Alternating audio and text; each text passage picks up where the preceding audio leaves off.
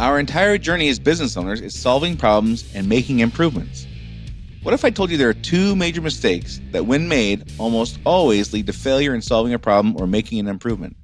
There are two that stand out more than any other, and I'll tell you what they are in just a minute. Running a service business can be hard.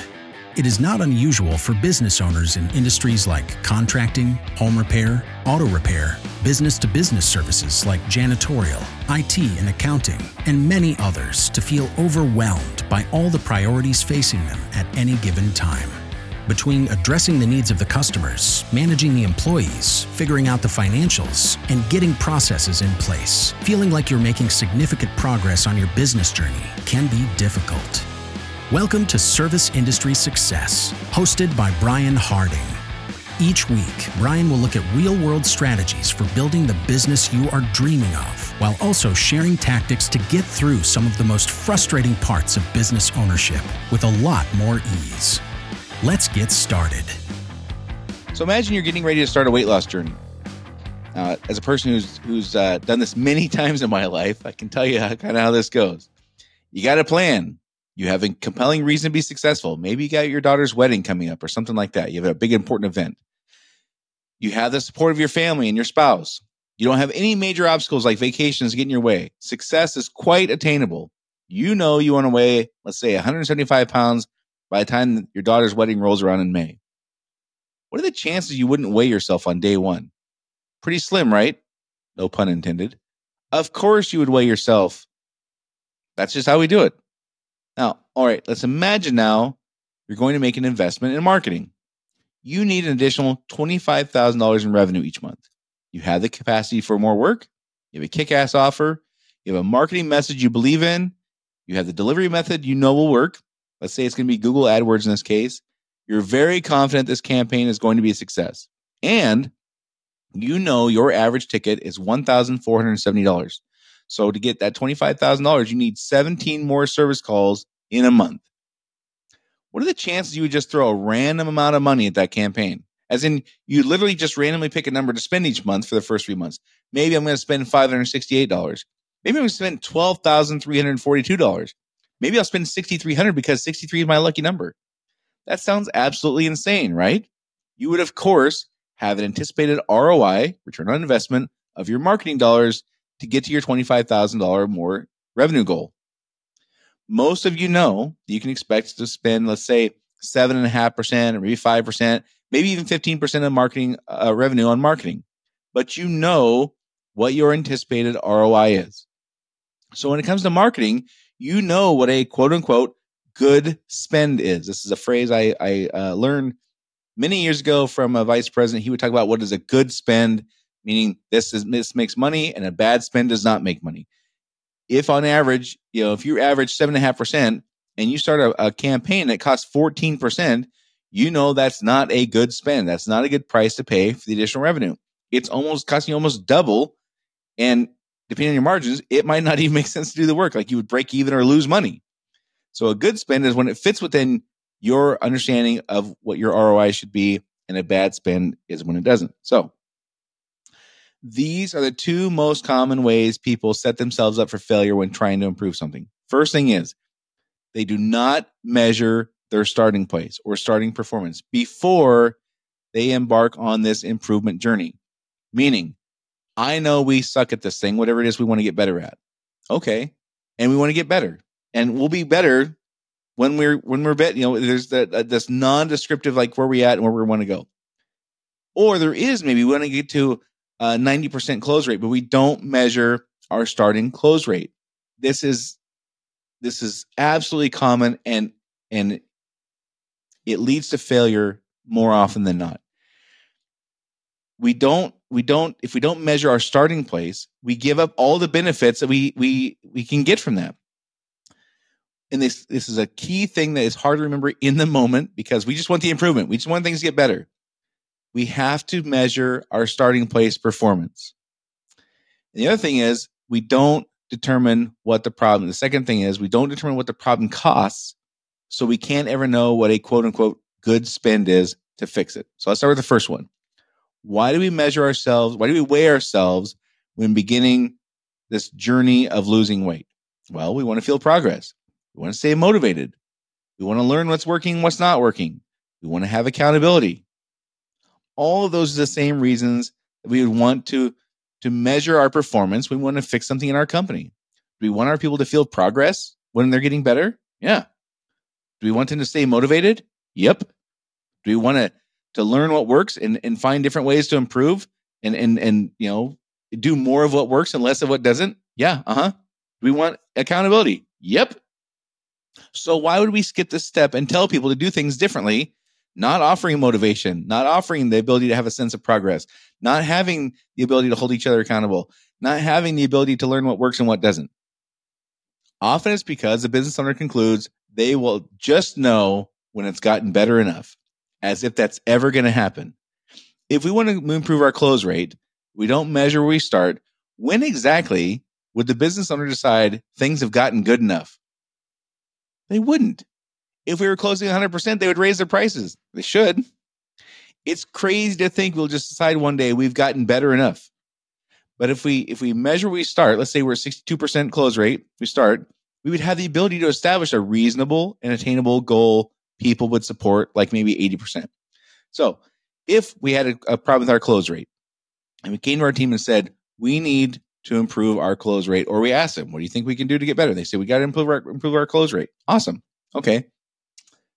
One of the first things we got to figure out is where we at. If we think we got to improve it, like where is that? Where are we at? We can't just say, well, we got to get better and we'll know when we do. That's ludicrous. It's not much less ludicrous to say we need to be an 80% close rate and we'll start tracking that when we think we're getting pretty close. Like, would you do this for your weight loss thing for your daughter's wedding? Would you say, I want to weigh 175 pounds in May for her wedding, and I'm not going to start weighing myself until I think I'm getting pretty close? No.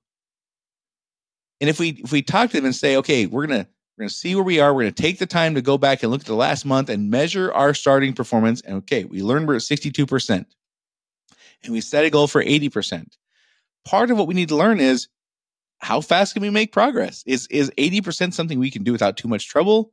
In which case, then maybe we could bump it to 90%. That's great. Or is 80% like, hey, we're 3 weeks in, we've only gotten to 64%. Let's shorten up our goal to 75% and get there a little faster and have a win. Maybe that's something we would look at. We want this to be enjoyable for people. We want them to want to do this. We want them to feel progress. We want them to be able to be accountable. Like if we could have all those things, that's like Yahtzee. And we shoot ourselves in the foot right out of the gate by not establishing our baseline or starting performance. And there's not anything I can imagine. There's nothing I can think of that we can't measure. If it's something we care enough about to get better at, we have to be able to measure it. Otherwise, how would you know what success looks like? How would you be able to tell people when we did it or didn't do it? Like this is one of the major ideas that people struggle with, business owners struggle with, managers struggle with, is explaining to people what success looks like. And one of the major reasons, you've heard me talk about this before, one of the 6 reasons, the number one of the 6 reasons people don't do things is they can't explain what success looks like. So we can't walk around saying we need to have a good close rate. What the heck does that mean? Let's say we need to have an 80% close rate. People can wrap their heads around that. They can aim for that. They can't aim for a quote unquote good close rate. And they can't have a sense of progress if we don't have a beginning and an ending. We got to have a baseline. Here's our starting place, and here's what we're aiming for. Right? And taking away all these tools and all these benefits that we would want if we're going to get better at something, like weight loss is a non-work related example. There's a reason we do this. And when we don't do it, we are way less likely to be successful. So the first one is whatever it is. And I remember I was working with a guy. He had a particular thing where they did estimates and then they'd have to do a follow-up estimate. It was a 2-step estimate process. And they were having problems getting the second step done on time. And so we got to get better at that. Okay, well, what better how? What would better look like? Well, we got to be doing this like 100% of the time. Okay, well, where are you at now? I have no idea. I just know we're not doing it very well. Okay, well, let's find out how you're doing it. Well, I'd have to measure that. Yeah, okay, well, yeah, that's we have to do that. That's part of what we have to do. And so what he discovered was they were doing it about 75% of the time. And the people were like astonished when they found out how poorly they were doing this. And what do you know? immediately. Pretty soon they're doing like 90% without any effort at all, other than just, here's how we really are doing it. Here's how our performance really is. Because everyone had a sense that the employees had a sense that they were doing it better. The business owner, of course, had a sense they were doing it worse. Once they established what their baseline performance was, performance went up without even doing anything different. Just awareness changed the performance. All right. So tons of reasons, tons of benefits to measure a baseline starting performance on anything we want to improve. When we don't do that, we don't get buy-in, we don't get participation, we don't get people who want to do the right thing when nobody's looking, we don't get a sense of progress, like all those things, right? Second thing is, let's talk about this. The second one, which is not figuring out what a problem is costing us. If we don't know what a particular problem costs us, be it accident related, accident prevention related, sales related, customer employee retention related, customer service related, whatever it is, how can we possibly know what a quote unquote good spend would be to fix it if we don't know what it's costing us? And of course, the shorter answer is we won't. So when we don't know, we're very likely to not commit enough resources in time, money, or energy to fix it. If we have an employee retention problem, for example, we don't know how much it's costing us. How much is a quote unquote proper or reasonable amount to spend fixing an employee retention problem? Is it $1,500? Is it $10,000? Is it $50,000? As I'm sure you can guess, it will almost always be the lowest investment possible, or lowest investment we think is reasonable or appropriate, or how much we think will work of money, time, or energy. It's always going to be the lowest amount if we don't ever quantify what this thing is really costing us. So if our employee retention problem is costing us $75,000 a year, which, by the way, if you're losing between 1 and 3, good employees per year, that's a conservative estimate. 75 grand a year to lose 3 good revenue producing employees is a wild understatement. So let's say it's costing $75,000 a year. Is $1,500 a reasonable amount to spend fixing our retention problem? No, that's not even close. If we don't spend the appropriate amount of time or money or energy to fix a problem, of course, it's considerably less likely we're actually going to fix it. So to know what the appropriate amount is, though, we have to know how much the problem is costing us. And every single problem we have costs either money or time. And if it's costing time, it's costing money. Time is costing us money through loss of efficiency, loss of performance, whatever. So we have to know for anything we want to fix, like the guy with the example of the second estimate, it was costing him time because somebody had to go back in and redo these estimates. It was cost. Their close rate went down because of it. How fast they got paid went down because of it. And it was a problem. And it costs X amount of dollars. Let's say it only costs the money in labor for the person to have to do the follow-up. Okay, that's a $20,000 problem then. Is it worth investing 10%, $2,000 to fix it? Yeah, in many cases, yeah, 10% is a pretty good ROI. If I'm going to give you $10 and get back $100, that's a pretty good ROI. And I think, a marketing kind of approach on all these things is a good baseline. Most of us would expect to get somewhere between, 6 and 12 times our investment back on marketing. All right. If you're, some industries are paying 15% of revenue on marketing. Okay. That's about a 6 times return. Some only have to spend 7.5%. That's like a 12% or 12 times return. That's a decent range. So let's say it's 10x. If you just like, hey, if I can get a 10x ROI consistently, that's good. If my problem of employee retention has cost me $75,000 a year, then a good spend, quote unquote, good spend would be $7,500. Now that doesn't mean I write a check for $7,500. That means I need to invest $7,500 maybe in getting my leadership team together or other critical employees together and like brainstorm, like what the heck is causing our problem here? That meeting costs money.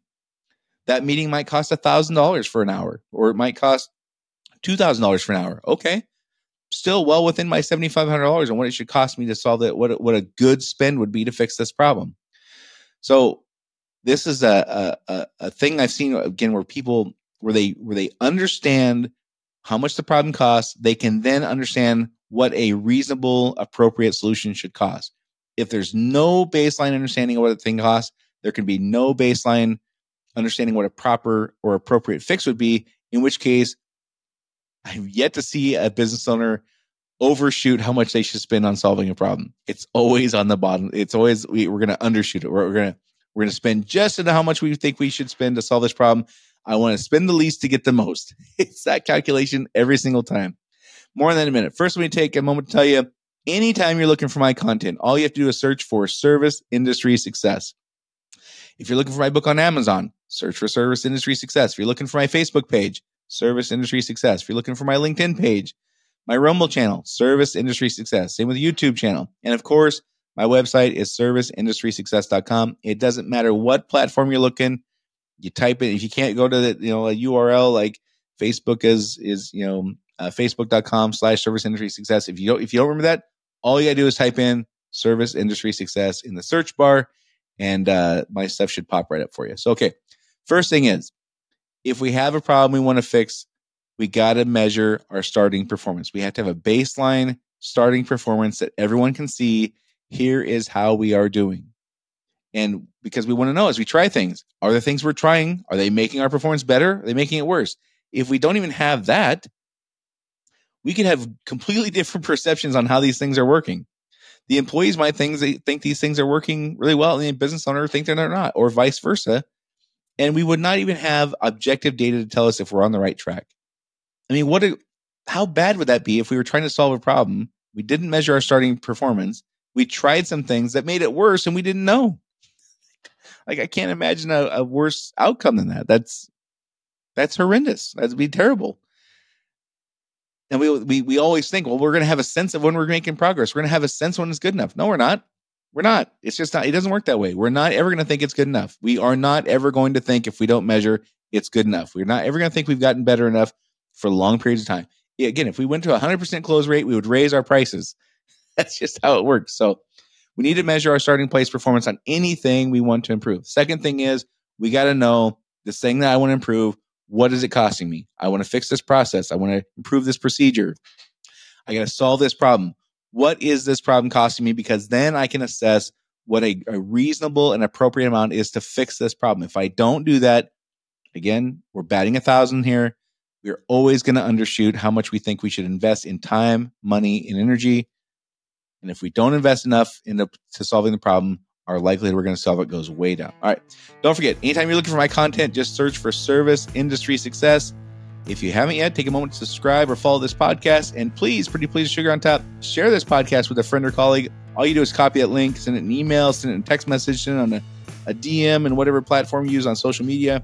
Tons of ways that are easy to send this. And if you haven't had a chance yet, please give us a rating review. That's how we tell our Apple folks and our Spotify folks that people care about this. Hopefully it's helping you. If it is helping you, you learned about this from somebody else for free. Please, all I'm asking is you just pass that along the same way you learned about it. Tell somebody else so they can get benefit from it as well. Nobody should have to learn this stuff the hard way. Not all the lessons the hard way, and we certainly shouldn't have to do it alone. This is one of the things we can do to help each other out, so we're not doing those two things. So, yeah, thanks for tuning in. That's it for this week, and I'll see you all next week.